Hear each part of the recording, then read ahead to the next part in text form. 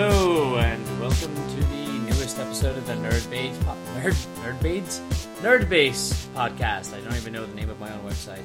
As always, I am your host, Christopher Mannix, and with me today is... Not always, Frankie Vitarello from the Digital Press podcast, and Classic Gaming Expo, and the Video Game History Museum, and PAX East, most recently. Ooh, so... Let's start off on a good foot then. So tell us about PAX East. You just came back. PAX East was another great year. That's one of the most intense conventions. There's typically between 60 and 80,000 people packed into the Boston Convention Center. And this year was no exception. It was high volume, high excitement, tons of great things from the world of video games and analog games. It's a great convention every year.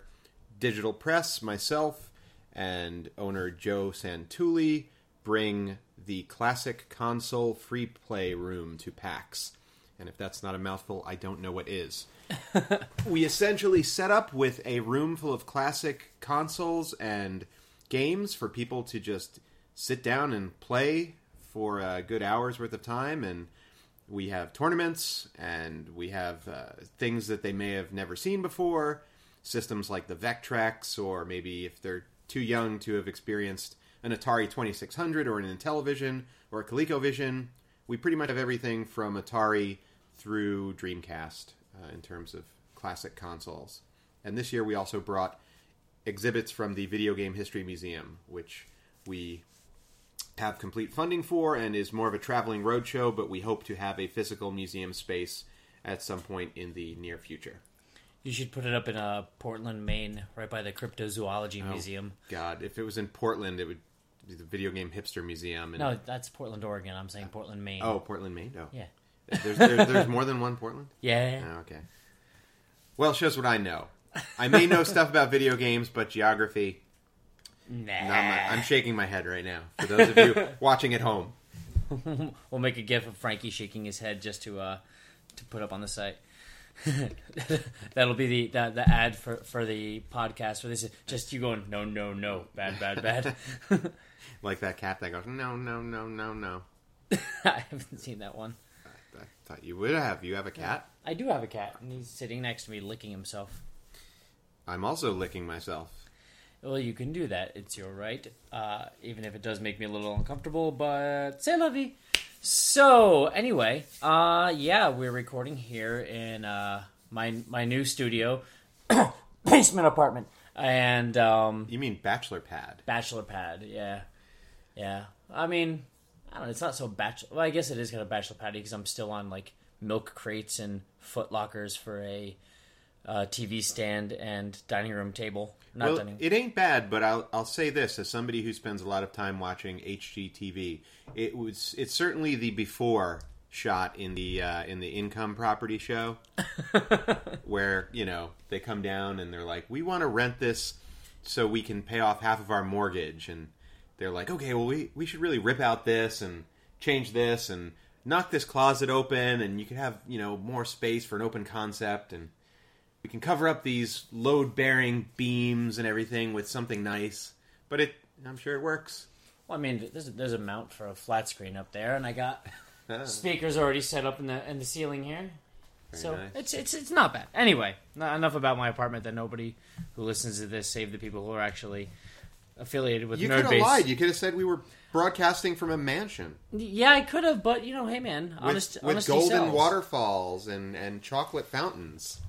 Well, Frankie and I used to work at Funko Land together, which eventually got soaked and up. Also separate. And separate, yes. Different Funko Lands. Yeah.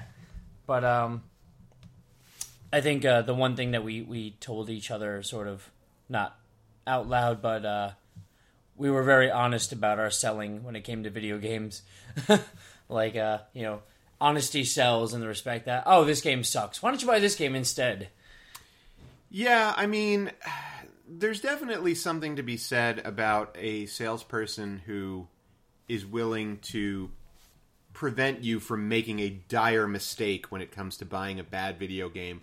But in my older and wiser years, I think I realized that sometimes, people, they want to buy whatever they want to buy. And sometimes fighting them and telling them don't buy this copy of Superman 64 can be more trouble than it's worth.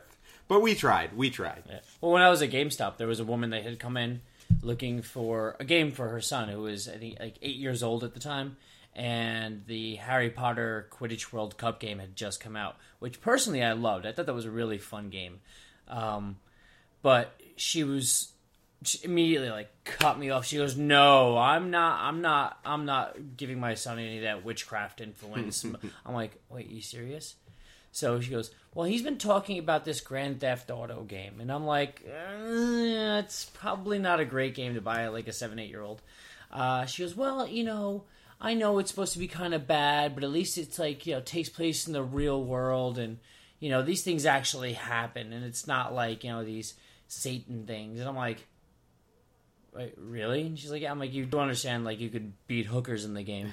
And she's like, "Well, that happens though." And I'm like, hey, yeah. It's funny. I had nothing more to say.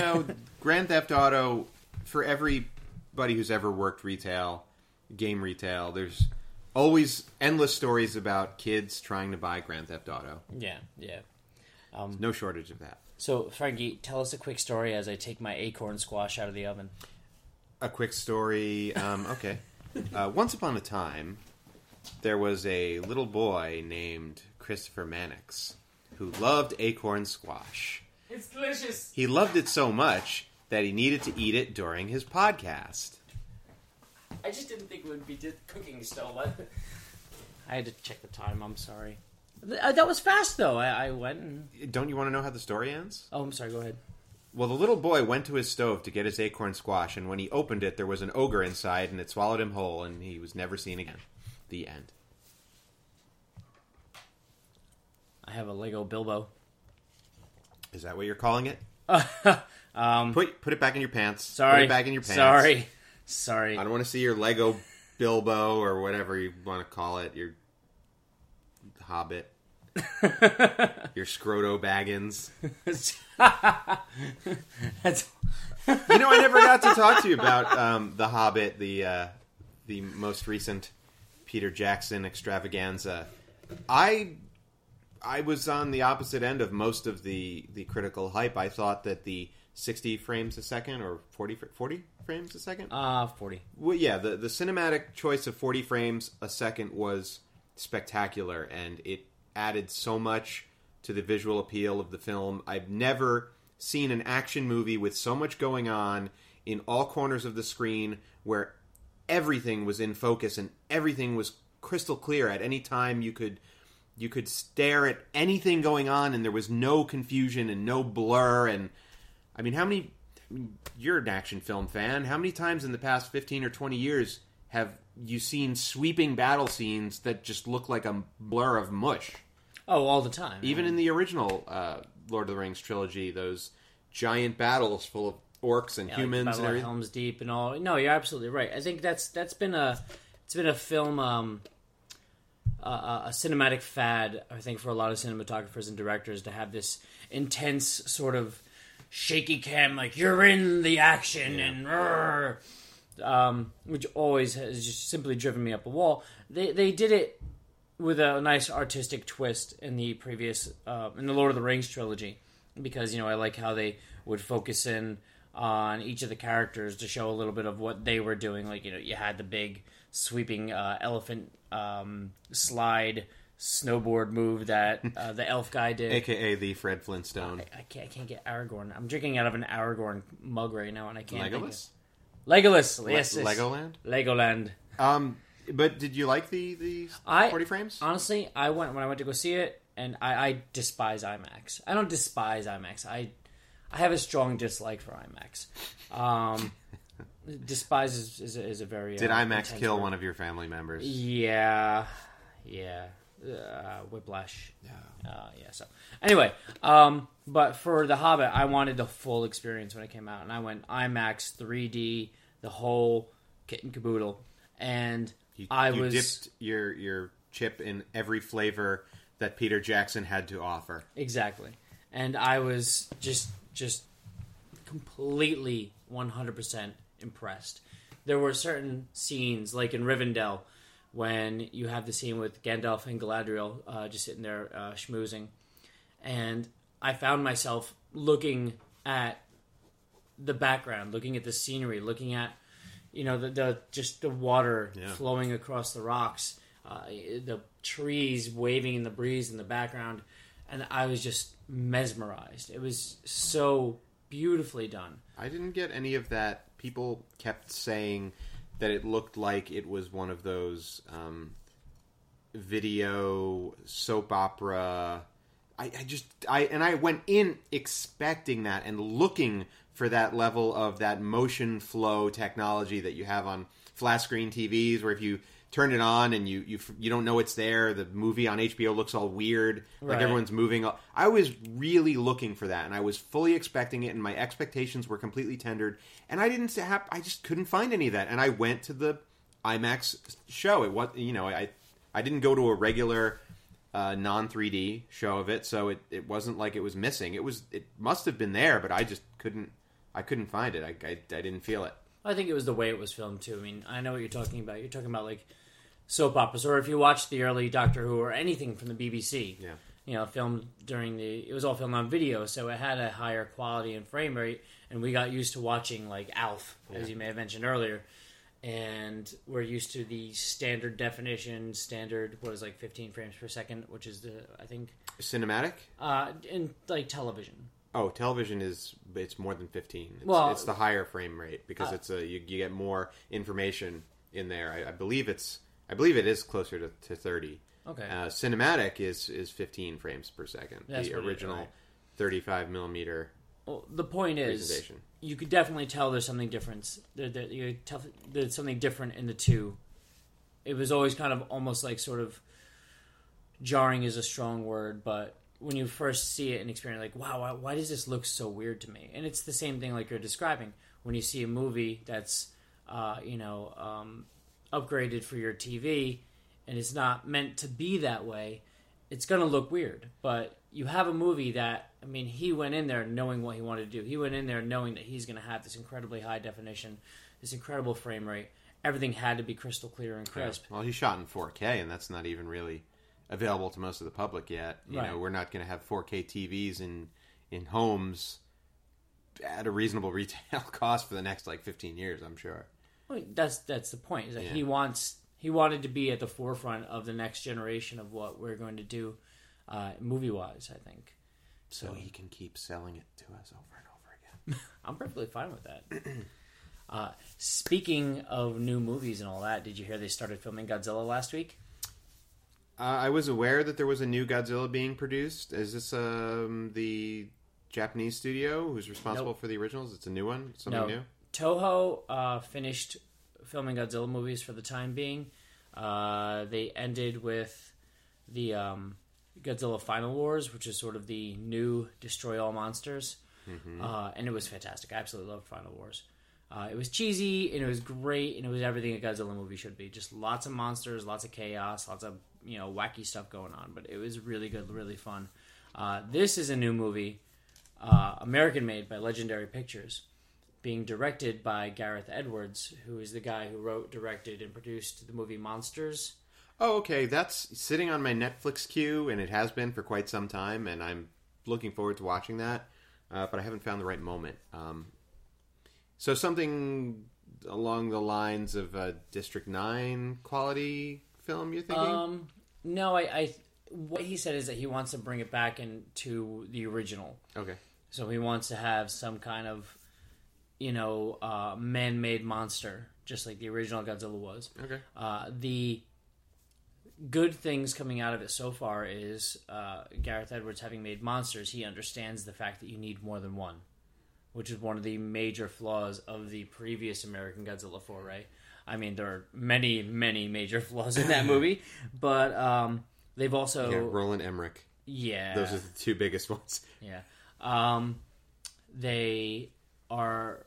From what they showed at San Diego Comic-Con last year, Legendary did a little preview, and it was just like a 3-minute preview. What it was is you just saw just destruction, and you saw something moving through like the going back, we are both obviously. We've said it. Well, I've said it before, so it's obvious to anybody who's listened to the podcast. We're in the New York City area. Frankie and I were both around for 9/11, so you remember when the towers fell, and just for days it was just a haze of just dust hanging over Lower Manhattan. I don't know if you actually went down there at any point during all that, but you've seen the pictures. We saw the newscasts. So it was that effect. You're just going through a city, and it's just that dusty haze just hanging in the air. You see something moving in the background. All of a sudden, you see another monster sort of just laying prone. And then out of the dust, you just hear, the Godzilla scream. Yeah. And you just see like the Godzilla shape just sort of come into view. And it's very classic Godzilla looking. Cool. A bit spikier, a bit spinier, but very otherwise traditional in terms of not going to reinvent another iguana monster. That's going to be, that's like a key. giant gecko. If they've learned anything in, it's not really recent past, but if they've learned anything in the past, don't try to reinvent Godzilla too drastically. He's too beloved and iconic. You don't fuck with iconic stuff. Right. Oh, can I say fuck on the podcast? Yeah, absolutely. Okay. This is, as we discussed in the first... R-rated? Daddy level podcast. All right. So, yeah, and that's actually a relatively decent segue, because what I wanted to try and do from this point on in the podcast is have episodes where we actually focus on specific subjects. It's really hard for myself and most of my friends to actually focus on a time-sensitive sort of... Did you let the dogs out? Was it you? No, it wasn't me. Oh. Like a time-sensitive podcast where, like, all right, we got to hit this segment, then this segment. And, like, I'd rather just meander along on a conversation, but at least try to give us focused, This is us letting you in on the magic of podcasting. It's still new. You can make fun of me all you want, Mr. Oh, I've been doing the Digital Press podcast for blah, blah, blah. Well, this is only our 7th episode, our 7th official episode. So you're catching up on us. It only took us 2 years to get to 10 episodes. Holy Christ. Well, I'm going to try slow. We're slow. I'm going to try and do one at the absolute least every 2 weeks. But this week I wanted to focus on a subject that it's hard for me to really talk to with anybody, because so far as I know, with all the crazy film fans and video game geeks and all that I know, I don't really know anybody else who watches, like, has a affinity for the old horror and sci-fi of like the 50s, 40s, 60s. And that's kind of what I wanted to talk to you about today. Well, you're going to be talking to me about it, because I do not promise that I am exceptionally well versed in this, but I will try and keep up, and I will be happy to be a sponge for you to educate on 50s and 60s classic horror. Well, you've seen This Island Earth. I have, thanks to Mystery Science Theater 3000, the movie, which incidentally I saw in theaters in its original theatrical run. One theater of close to 30, I think, across the country that may have been playing it in the first week that it was out, or some minuscule number. It was a really low It was, amount. I mean, even by independent distribution standards, it was a very short-run film in theaters. And thank God they re-released that sucker on DVD, because I was not going to pay the $100 that they were asking for the first printing of that. But yes, This Island Earth, classic. That's it. Sure. That's just a great, great movie. And the wonderful advent of rubbery monsters. Yeah. I mean, that's what the thing I love most about the older films is just the amount of imagination that went into having to create these monsters. I recently, everybody, we're recording the week of the 27th today, March 27th?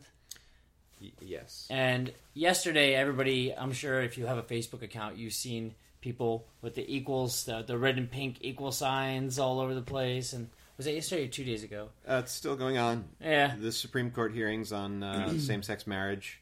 Oh, is that? I didn't even know what it's about. I kind of like. You just thought people were really into math? No, I knew what it was about. I didn't read too much into it just because equality in marriage. you know what? Okay, I knew that's what it was about. I didn't know there was a Supreme Court hearing. Mm-hmm. My thing is, I get so many politically minded people, and everybody has something to say about something. It just sort of, for me and the way I operate, I get jaded really fast. I'm right there with you. I don't wear my political affiliations and anything else like that on my sleeve, and I certainly don't make a point of publishing them on my Facebook page where I, go to interact with friends and have a good time. But that's just me. And if people want to use their internet time like that, that's up to them. I am in support of same-sex marriages, and I do support everything that everyone is rallying for right now. But instead of an equal sign, I changed my profile picture to a image of Christopher Lowell, who some of you might know as the extremely gay party and design guy from, I believe it was Home and Garden Network in the 90s. You'd know him if you saw him. He's great. And I support him in all of his gayness. Well, I decided to be sassy and made mine into the, the black flag symbol. I did see that, yeah. Yeah, I made a black flag version. So you support Henry Rollins' right exactly. to marry Glenn Danzig. Right. Henry and Glenn forever. And create little muscular, angry metal babies. If it was possible. Who would give birth? I think they would probably just say some incantation and a spawn would appear, like Hellboy would appear. You don't think there's a bitch and a butch in that relationship? Well, Glenn's got the long hair. But Henry is definitely more sensitive. He's smart and sensitive. I think Glenn would bend him over. But probably. An infamous internet meme is Glenn Danzig walking out of the supermarket with his arms full of kitty food and litter. I haven't seen that. Oh, I gotta check that's that out. A great picture. But anyway, today I'm just like, I'm attention span of a newt. I got really tired really fast of the pink and red symbols everywhere, and I'm like, well, let me just change it. What am I going to change it to? I don't feel like putting another picture of myself up. Oh, here's an awesome picture of the Hideous Sun Demon, which was a movie that came out, I think, in 1953. Kind of looks like the fungus creatures from Sony's upcoming game, The Last of Us. I haven't heard of that. Oh, it's by it's Naughty Dog's next title, and it's like a combination of the Cormac McCarthy's The Road and Uncharted. Oh, I think I have seen that. Man, I didn't realize that was Glenn. I thought that was the Honky Tonk Man of WWF. That's kind of what he looks like these days. Yeah. Good. That's Christopher Lowell. Oh, okay. Yeah, I know that guy. We were just looking. I just pulled up a couple of funny pictures of Glenn Danzig with the kitty litter. Go Google it. It's if you are a Misfits or Sam Hain or just simply Danzig fan, you know anything about, or if you've seen that episode of Aqua Teen Hunger Force where he moves in next door, right? Because the house was full of blood or something. That's right, because of the ghost of Christmas Past. Yeah, the robot chicken ghost. Yes. So, the thing about the Hideous Sun Demon, one thing I've always loved about the movie, and I think I want to say they actually did a Mystery Science Theater. No, there was a movie that came out in the early 80s starring like all the Saturday Night Live crew, Dan Aykroyd, Gilda Radner, Cheech and Chong. They made this movie called It Came from Hollywood, and they profiled that movie quite a bit in there. It was a very cheesy movie. It was made for something in the vein of $5,000 to $50,000. It was a really cheap Hollywood science fiction movie. Between 5 and 50, that's it was made over the process of I think like 2 or 3 months, and the guy would only rent the camera on the weekends because he could get a discount on it, and he paid $500 for the rubber suit that was made. But the funny thing is that, back in the old Hollywood days, once again, it was all imagination. It was all, a lot of this stuff hadn't been done. I mean, you could say, oh, it was all atomic monsters and science and blah, blah, blah. But at least the monsters were interesting, I think. Because this monster, if you look up the Hideous Sun Demon, you'll find tons of pictures on Google. It's become a pretty iconic image in terms of those 50s rubbery monsters. You also have stuff like, it came from outer space, which was which was an interesting movie because in the movie you never really see the monster. That's what I like, and that's where I was going to go with this. As great as any of these iconic 50s monsters were, and they gave early special effects artists an outlet to be creative and create iconic imagery, I will always take a guy like Hitchcock who kept the monsters off screen. You know, I think that's really exciting. Or give you just a glimpse, or like, don't have them like shambling on camera for a minute. Like, give you just enough to kind of make out something terrifying, and then, you know, cut away for lack of, you know, whatever you have to do. That's you know, because the scariest monsters are in our head. Right, exactly. Was it Hitchcock who actually said it's not what you see that frightens you, but what you don't see? Right. Yeah. It's the what you don't see is what's truly scary. Yeah, absolutely. Especially if you know that there's something malevolent out there trying to get you. And then there's always something to get you. What about Invasion of the Body Snatchers? That's one that's heavy on, you know, the monsters being the people. Yeah. Yeah. You know, people are the real monsters, right? If we know from our great modern zombie film history and television now, it's the people that are the ones you really got to watch out for in the apocalypse, not the monsters. Yeah. Well, my actual favorite version of Invasion of the Body Snatchers has to be, I think it was the 1978 one with Donald Sutherland. Oh, really? Have you seen that? I have. That's an interesting one, yeah. Possibly one of the creepiest science fiction horror movies ever made. Oh, it's so well done. The pacing. The 70s just had, I think, in terms of horror, I think the 70s had the strongest feel for just really getting under your skin in the terms of let's just like mess with people, you know. And that movie just, there was a lot of punches that could have been pulled. They just didn't. They just wanted to creep you out, freak you out. There was this one scene where there are people all just milling around. Everybody's like freaking out, and they got the two people who were not the pod people yet, and they see a dog, and the dog looks up at them, and it's got a human face, and that is to this day still one of the freakiest things in the world because I can't even. I've done special effects work. I've sculpted full headpieces out of like foam rubber and silicone and just, you know. The only thing I could think of is they found a dog with just the right shaped head to make this thing. It's the creepiest thing because it looks up at them and just kind of like licks its lips and it looks like an actual man's face. And just, it creeped the hell out of me. Yeah, I love those haunting images that, you know, it's so hard to recapture those moments from when your brain is still developing, when you're, I don't know, between 5 and 10, and imagery, there's still things you may have been, I mean, if you're a suburban teen or a suburban kid, like we may have been, where we may have been shielded from terrifying images, and when you go to see something like a horror movie for the first time, I mean, maybe this isn't even possible anymore. Maybe this is just a product of the 70s and the 80s when we grew up, where we didn't have cable TV, we didn't have the internet, and, you know, we didn't have the opportunity to accidentally stumble across this kind of imagery.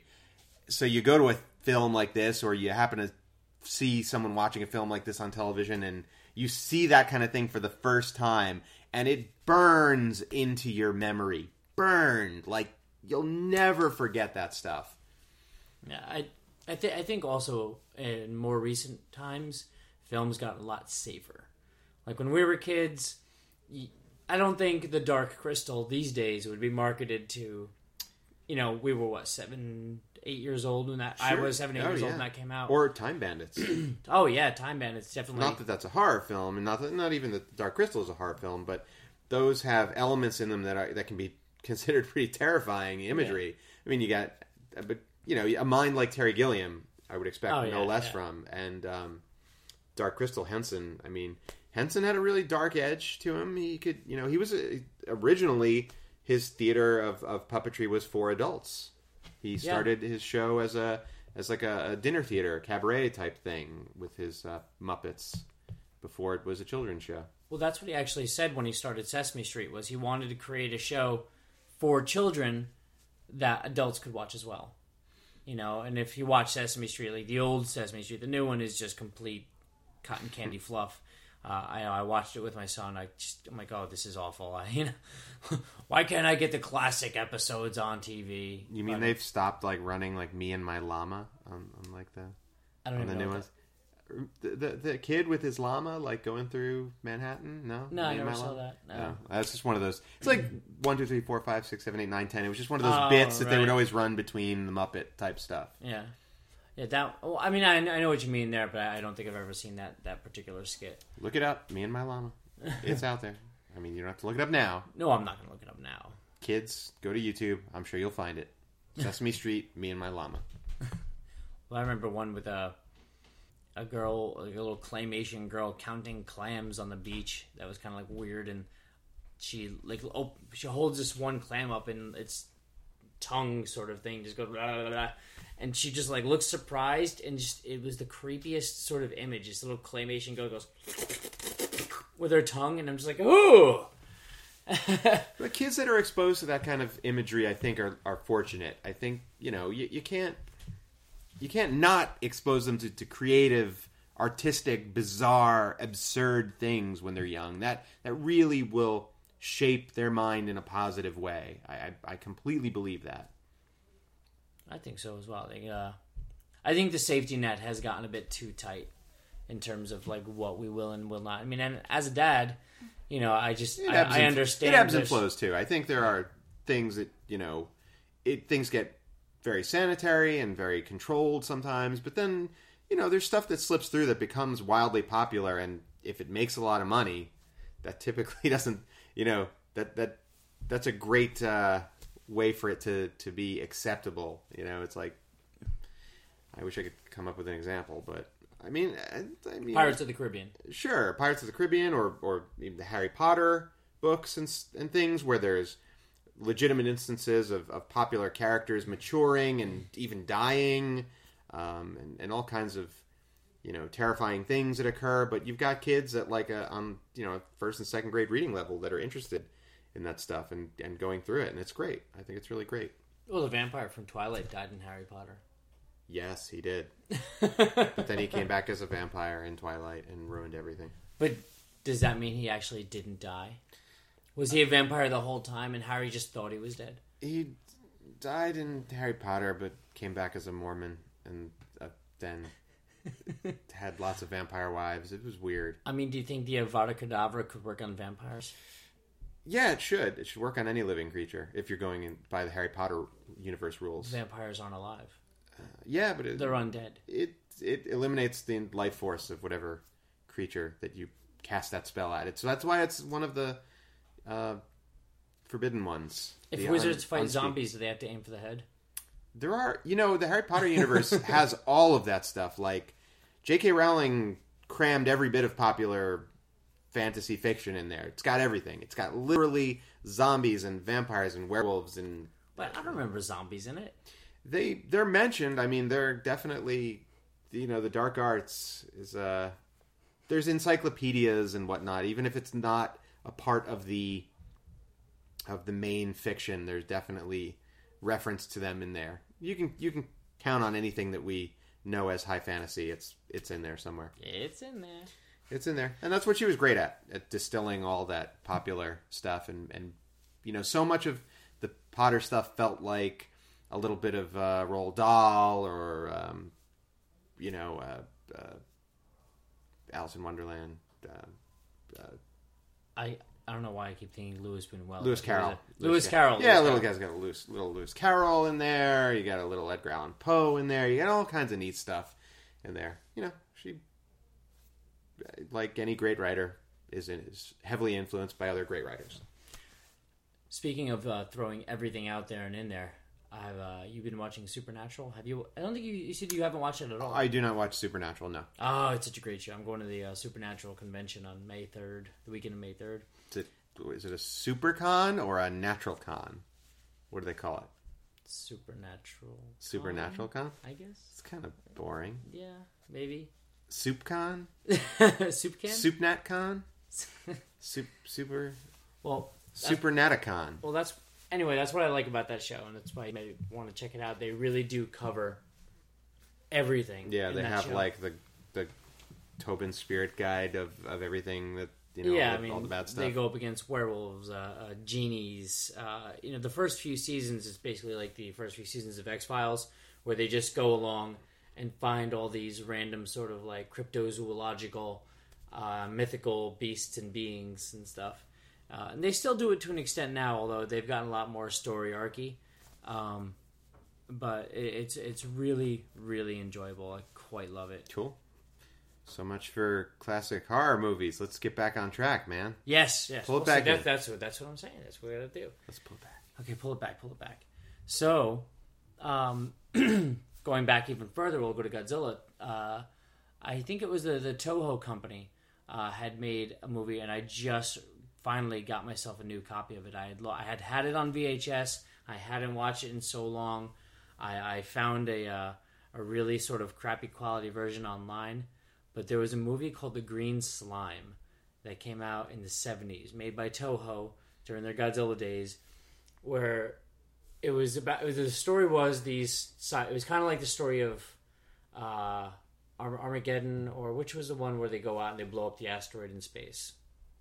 Both Armageddon and Space Cowboys. Okay, so that's the general setup. The astronauts there was an asteroid coming towards Earth. The astronauts went to the asteroid to go blow it up before it hit the Earth, and they launch out of this space station. Excuse me. So when they're on the asteroid, they get this little green slime, attaches to their equipment and suits, and they go back to the space station. They blow up the asteroid. The Earth is saved, so they think. As they go into their radiation decontamination area, the energy starts to be fed into this green slime, and they turn into these like sort of just like overturned trash can lumpy monsters with big tentacle arms that have sparklers on the end. The people do? The green slime monsters do. Oh, okay. And there's just tons of them. It's just really awesome. Cool. Yeah. I have to check that one out. Yeah, the Japanese horror and sci-fi stuff was really visually interesting always, even when it was incredibly goofy. They were always seemed to be at the forefront of being creative, and much like their mythological creatures are always really interesting looking. Yeah. In both, all the Asian mythologies in Japan and China, and the ghosts and the demons and the different things always look really not Western at all. Like, just completely crazy stuff. Crazy. Well, I also just recently saw a Japanese horror film called Matango, the Mushroom People. Attack of the Mushroom People. Okay. And that was just the weirdest. That one might actually be the influence of the that game I was talking about, The Last of Us. I think they specifically mentioned that as one of their influences, where the people become evil fungus monsters, and they have like their heads kind of look like busted open mushrooms. Yes, that is definitely the strongest visual influence for what happens in that game. It looks great. So that's a crazy coincidence. The fact that I'd seen images and read articles throughout all these sci-fi movie rags that I've been read over the years. These little fanzines that people had made about rare horror movies, and I finally acquired a copy, and I sat down and I watched it, and it's not the greatest movie in the world. It's interesting for what it is. It's fun to watch. It's not one of the things that I could watch over and over. Like I may, a year from now, I'll be like, I feel like watching Matango, and I'll watch it again. But it was definitely a really interesting movie, and I'm glad I finally saw it. But it's funny that I finally see this movie after so many years. And now you're telling me about this game. Oh, yeah, you definitely have to check that out, man. And I take it you've seen The Road, right? No. The McCarthy. Oh, my gosh. Viggo Mortensen, come on, the King. It has the King in it. That was the one where with him and his kid? Yes. Okay. I do intend to see that. That was kind of... Isn't that... Oh, gosh. Well, McCarthy is... It's post-apocalyptic. Like Lone Wolf and Cub, sort of. Yes, it's very much... a father and son surviving amidst tremendous emotional and physical hardships in this kind of somewhere between Mad Max and what real life probably would be if people were scrounging for things and dealing with the absolute worst of it. It's really intense. I mean, it's one of those ones that I love the film, but it's severe. It's pretty emotionally crushing every time you watch it. I have to really, really be riding an emotional high to be able to put it in. If I watch it when I'm down, it's going to send me into throes of depression for a little while. It's great though. It's really fantastic. And Mortensen, he's like Method Man. He just like not Method Man the rapper, but he's a method actor, man, and he really gets into the role. He starved himself. Like when he takes off his shirt and you see he's like skin and bones. He did kind of like what's his name did in The Machinist. Christian Bale. Yeah, what Batman did in The Machinist, where he lets himself get like emaciated. I need to get skinny. Or Tom Hanks in Castaway. Like they really, it's oh man, it's a great film. And this is the marriage of those two things in this game, The Last of Us, where the main character is protecting a young girl. It's not his actual daughter, but they're going through together. So you're kind of on this like escort mission, and people are all out for themselves. Who are you going to trust?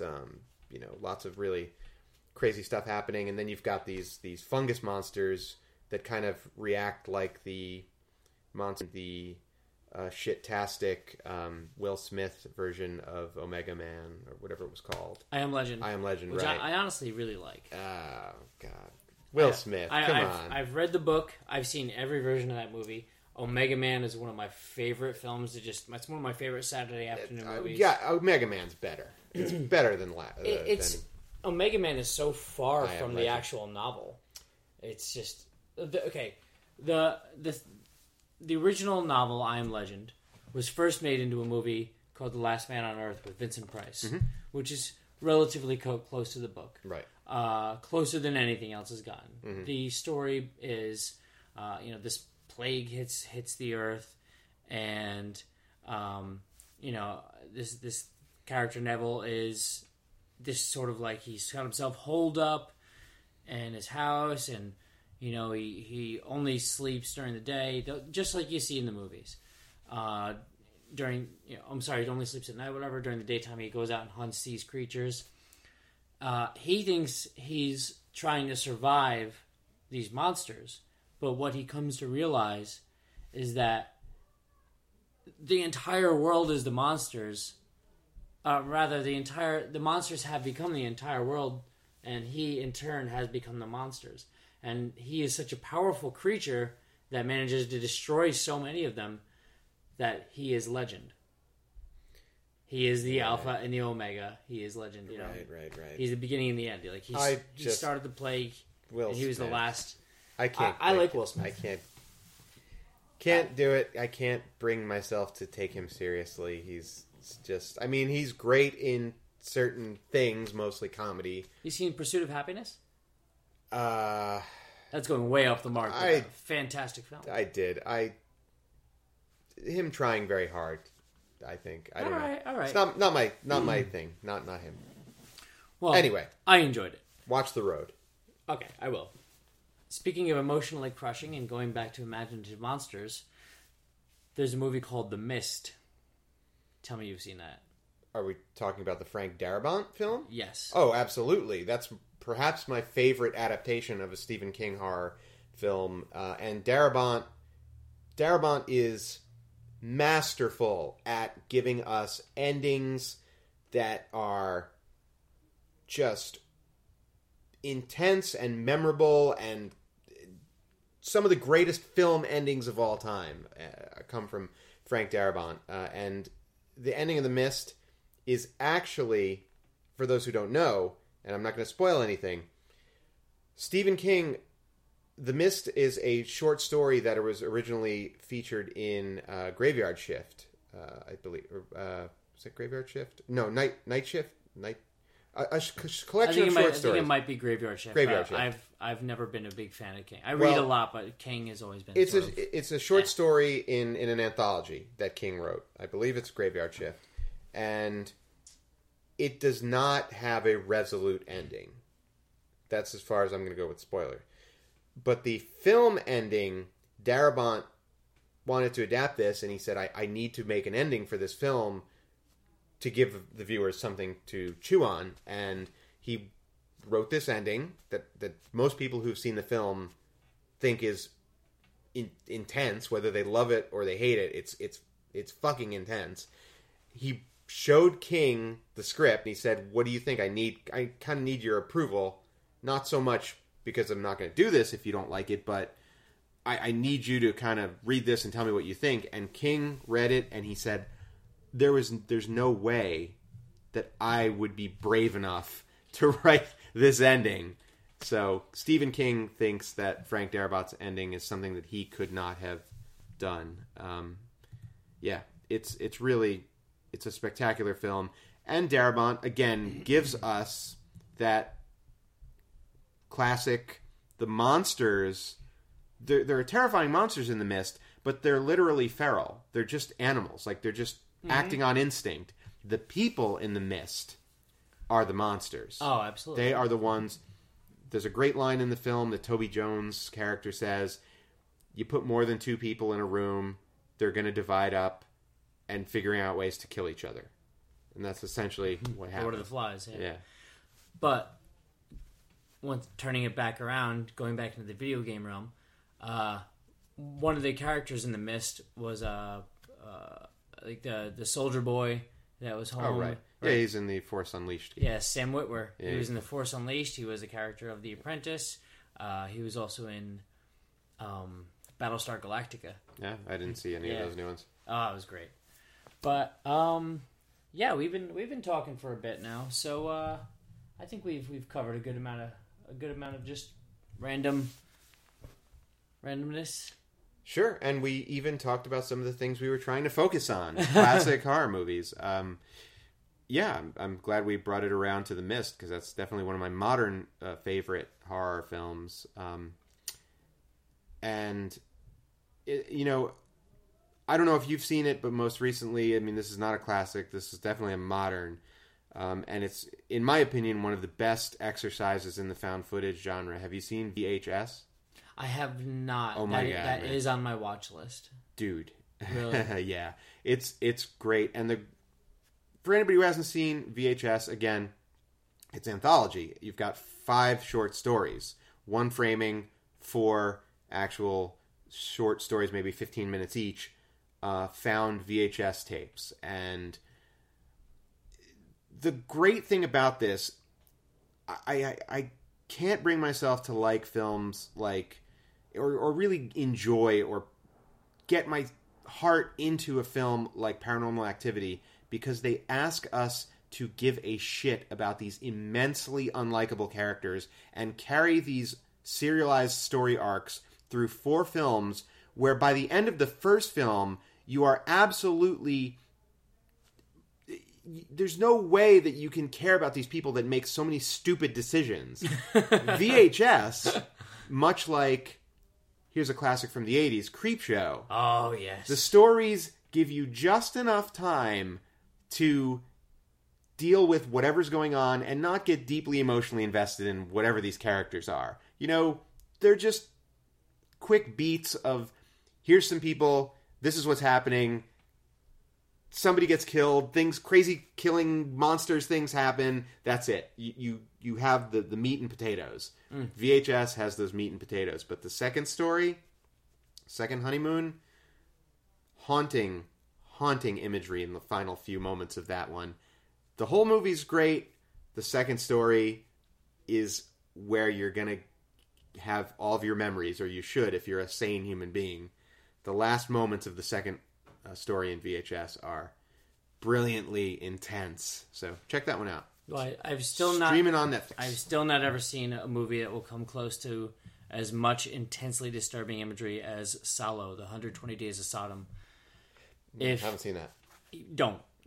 I don't think I've been able to. I don't think I know more than 3 people who've actually seen it, and can get through it, much less can watch it a second time. It's Paolo Pasolini, who's a Italian film director. Yeah, those Italians in there, and crazy. It's just an intensely. Just go look it up on Wikipedia.